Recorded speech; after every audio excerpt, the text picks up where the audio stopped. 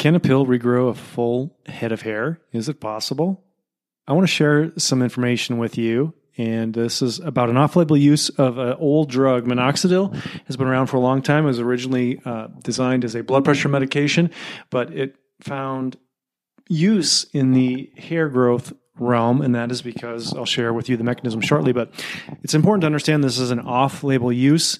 This is not medical advice. This is clearly from the FDA about this medication and its risks. I'll get to that in a minute, but I just want to share a little bit about how it's theorized. Many people are misinformed that minoxidil is a DHT blocker like finasteride or Propecia.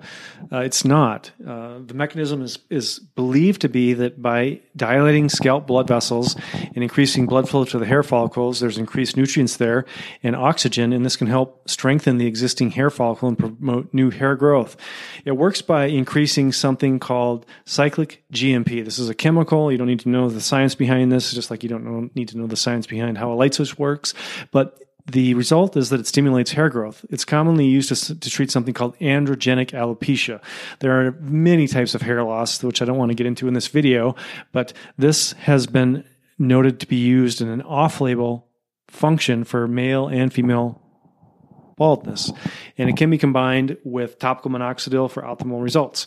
It should be noted that oral minoxidil has side effects, and it's critical that you talk to your individual provider before taking this. Don't just buy it off the internet. Don't go to some other country and get this, because it does have what are called black box warnings.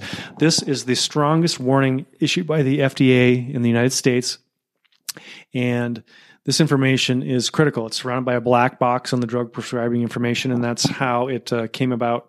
So here's the black box warning. This drug can cause serious life-threatening effects, particularly if taken in higher doses. These side effects include low blood pressure, fluid buildup in the body, fast or irregular heartbeats, and heart attack. The warning also states that minoxidil should not be used with certain people with certain heart conditions.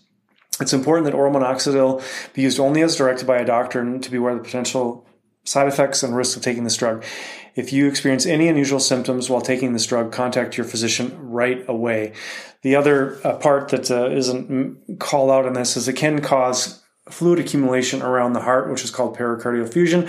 I've taken care of that in the emergency department several times, and it's harrowing. The symptoms are unpleasant. The treatment involves, emergency treatment involves a large needle inserted underneath the sternum and used to suck the fluid out of the space before catastrophe happens. So, like all medications, there are side effects and risks. I mean, I often cite to patients, name the drug that I'm talking about: heart attack, stroke, bleeding, GI bleeding, death, all those things. The drug that I'm talking about, Motrin, ibuprofen.